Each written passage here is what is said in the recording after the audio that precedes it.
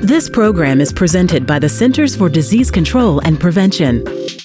Hello, I'm Manesh Shah, an internal medicine physician and medical officer in the Division of Global HIV and Tuberculosis at the United States Centers for Disease Control and Prevention.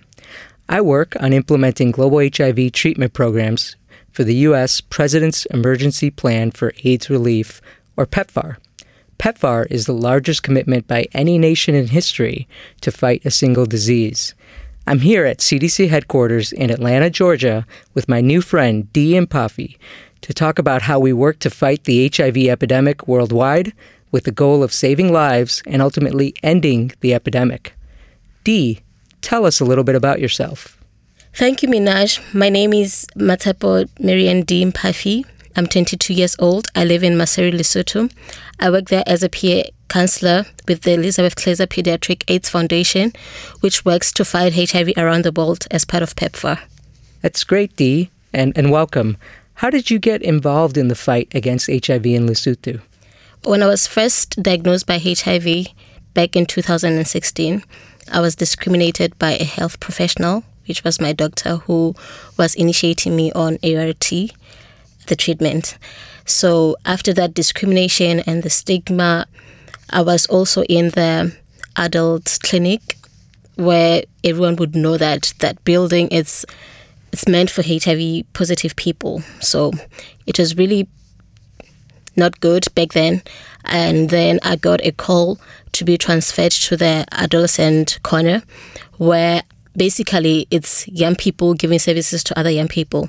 So we were there with all these other young people who are HIV positive, and we had a group that they named a peer support group.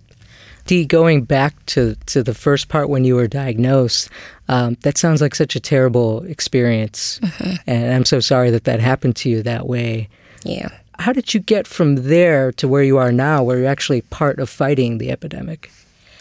Basically, the peer support group really helped me to build my confidence and tried to make me the person who I am today, tried to make me very brave that I can stand in front of people and tell them I'm HIV positive. And with the support that I got from my parents and people in the adolescent corner, it was really great. So they really motivated me to be where I am today, and having to see that the stigma and discrimination, most of it in my country, Lesotho, it's done by other young people. So I thought then it's time that I stand up, and it's time that I give people my story, that they would feel motivated. They would say, if she can do it, then why can I not do it? So if she sees life in future, then what about me? That's really remarkable and inspiring. And I'm just curious, what do you do now for the Elizabeth Glaser Pediatric AIDS Foundation?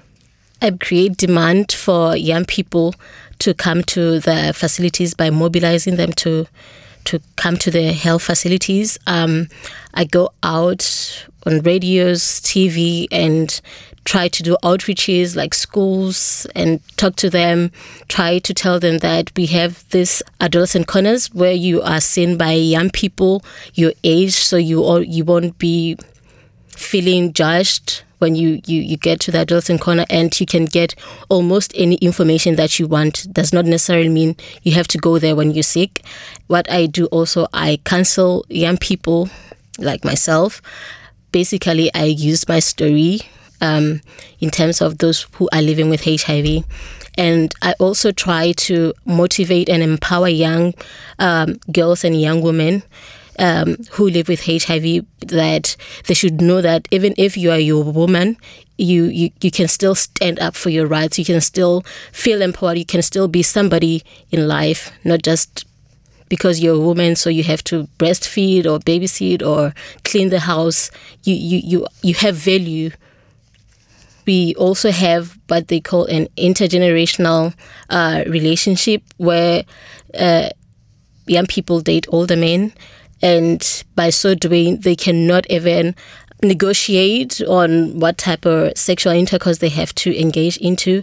And it's very bad because you find young girls falling pregnant at a very young age, and that's where we have so many new infections, because men are really not into going to the facilities and getting tested.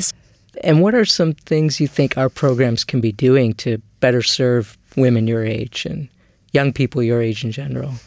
I think more of a non-technical information dissemination, because we do have information for these young people about their health, about life skills, but they are very, very technical. They don't even understand them, or they are very long and can't even relate to what is written there. And also, social media would really do the best in terms of giving them information. I think that's very helpful and good for us to hear, as we're designing programs. I also think you are in a unique position because you're telling your own personal story. And I can imagine, 4 years ago when you were first diagnosed, I don't know if that would have been so easy. How have you been able to build that strength? It hasn't been so easy, but luckily I haven't seen negative responses as I was sharing my story. So I think that's what kept me going.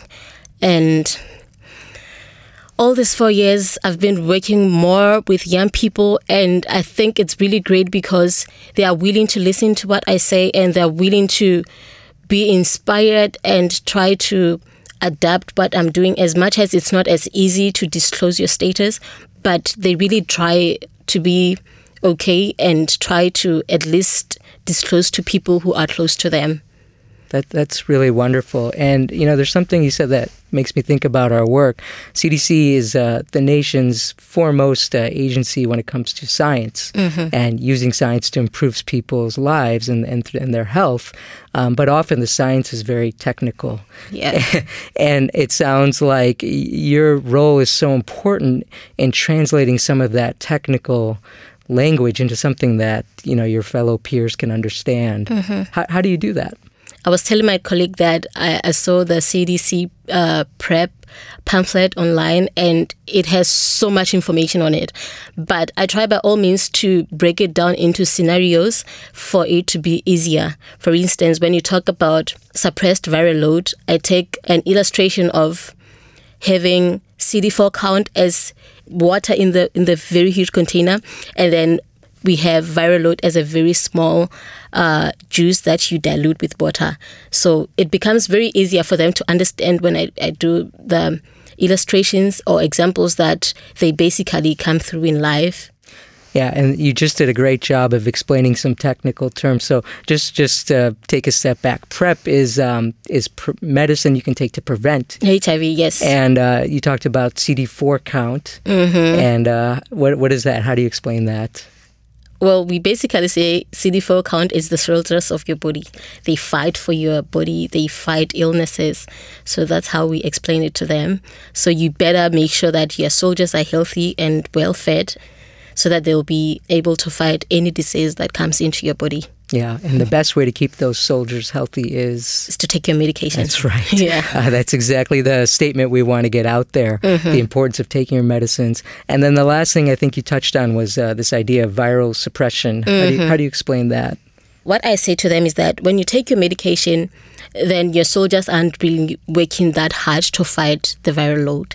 So it becomes stored into a container where it cannot even give birth to other viruses. So you are able to live freely, and your soldiers are able to fight for other specific diseases that comes into your body. So you better make sure that you take your medication so that you keep this HIV into one container stored there. What you just done, which I think is remarkable, is 3 of the most important things we have in science to end the HIV epidemic, which is preventive treatment, treatment for those who are positives, and then reducing their viral load. And now we know that if we do a very good job with that and their viral load is suppressed, they can live a normal, healthy life, not transmit to their loved ones, have children, have a family. And you just took those 3 really important scientific concepts and explained it in a really nice way. And it's great to hear. And are these messages connecting with people your age? Yeah, they do connect with them, and although it might be tricky for them when you tell them that when you take your medication well and your viral load is not detectable, you cannot transmit the viral load to anybody else. So they take it as if they are now healed, and we face a challenge of them not taking their medication well because they think they're now healed.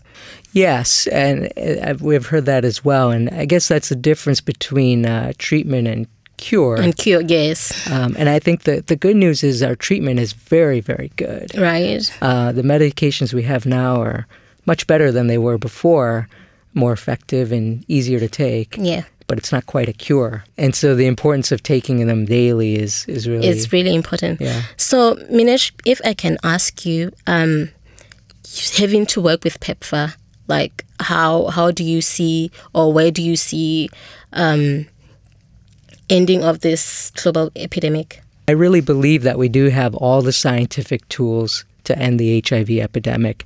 And it goes back to that triangle, really, of prevention, treatment, and then viral suppression through treatment. Mm-hmm. And this is somewhat unique because usually for viruses we look for a vaccine or some other cure, but we actually have everything we need to get to the end of the epidemic without a vaccine and without a cure.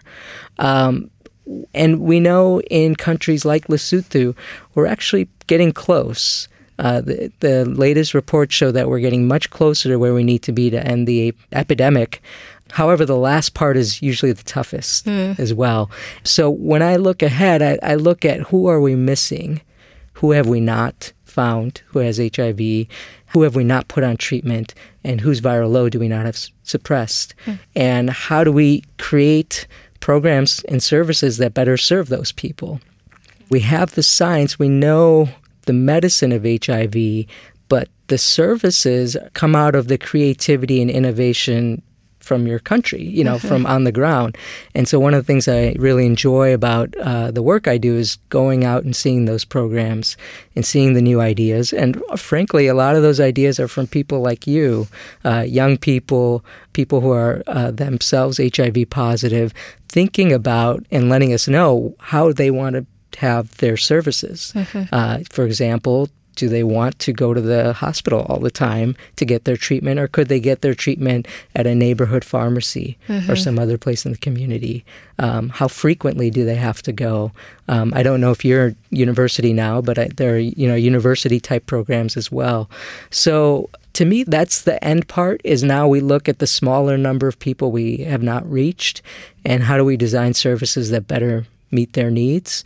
And I think we can reach the end. I think we're getting there because now that we have 14 adolescent corners in the country, we just need to strengthen how they operate and try to open more of them so that we can be able to capture young people to come to the facilities without judgments, without any worries of being next to your neighbor or your aunt, and they'll be knowing that why you are at the facility. And now that we have men's clinics, which actually provide services for these partners, for young girls, it's going to help. And I think the adolescent corners or adolescent clinics are a great example of that creativity. The ones I've seen, not in Lesotho, but in other countries, they look like a fun place to be. They don't feel like a medical clinic or a hospital. They're a place that maybe I'd want to go and meet some friends, or sometimes they had really cool books and activities. And I think that's the type of imagination we need to get there. So it's great to hear that you're working in that environment. How has participating in this work changed your outlook for your future? I've been wanting to help people since I was young. I studied counseling, and I think it's a great field for me to be. I just need to upgrade the standards of my counseling knowledge and see what the future holds for me. And basically, all I want is to see women who are empowered. I want to see women who are able to stand for what they want. I want to see young women who are brave enough to be leaders and not wanting to depend on men. maybe I'm a feminist. I don't know. That's a powerful statement. I'll take it. Yeah. What do you see for yourself next? Huge things. I see so many huge things. Well, all I want to do is work with young people. All I want to do is end the pediatric AIDS. I want to see an AIDS-free generation. I want young people to be happy. I want young people to support each other. So basically, me working in this field, most of the times I feel I put myself last than other people, but it's okay. It gives me joy. So, yeah, and you mentioned this idea of an AIDS-free generation, and that is what we're hoping to do. Mm-hmm. If we look back in history before a program like PEPFAR, I think there were less than 50,000 people in Africa who had HIV who are on treatment. And now CDC supports over 8 million.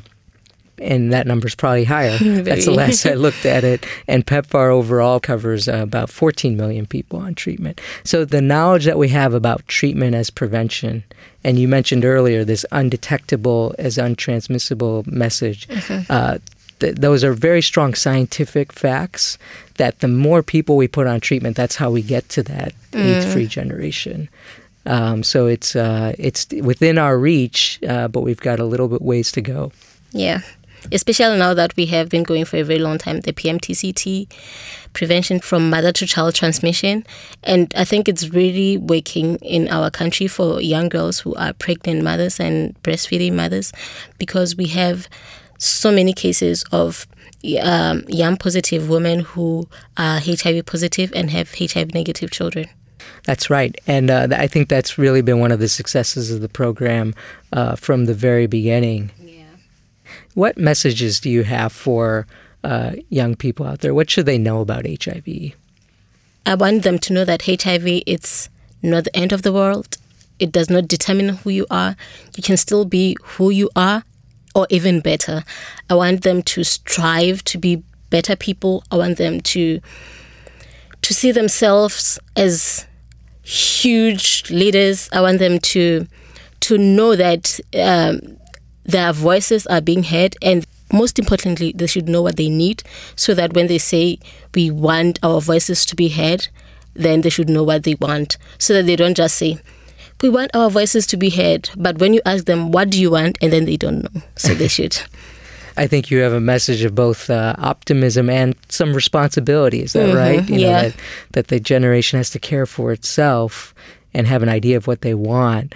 I just want to touch back on something you said, that not only can your life be the same with HIV, but perhaps in some ways better. Why do you say it can be better? So when you're HIV positive, you are really focused on, I want the world to see me that I can be a better person, that HIV does not define who I am. So that's what makes us better. That's what wakes us up in the morning to say, I want the community to see that even if I'm HIV positive, I can achieve more than anybody else. Like, it does not stop me to be who I want to be. That's such a powerful message. I'm really happy you feel that way, because that's also something that we can back up with science. You know, we now know that someone who's HIV positive, if we can find them early after they've been infected and keep them on treatment, they can live a life as long as anybody else. Exactly. You know, and have all the great things in their lives with family and career and life experiences that anyone who's HIV negative. So it's really great to hear you feel what we know, and the science is real. Yeah.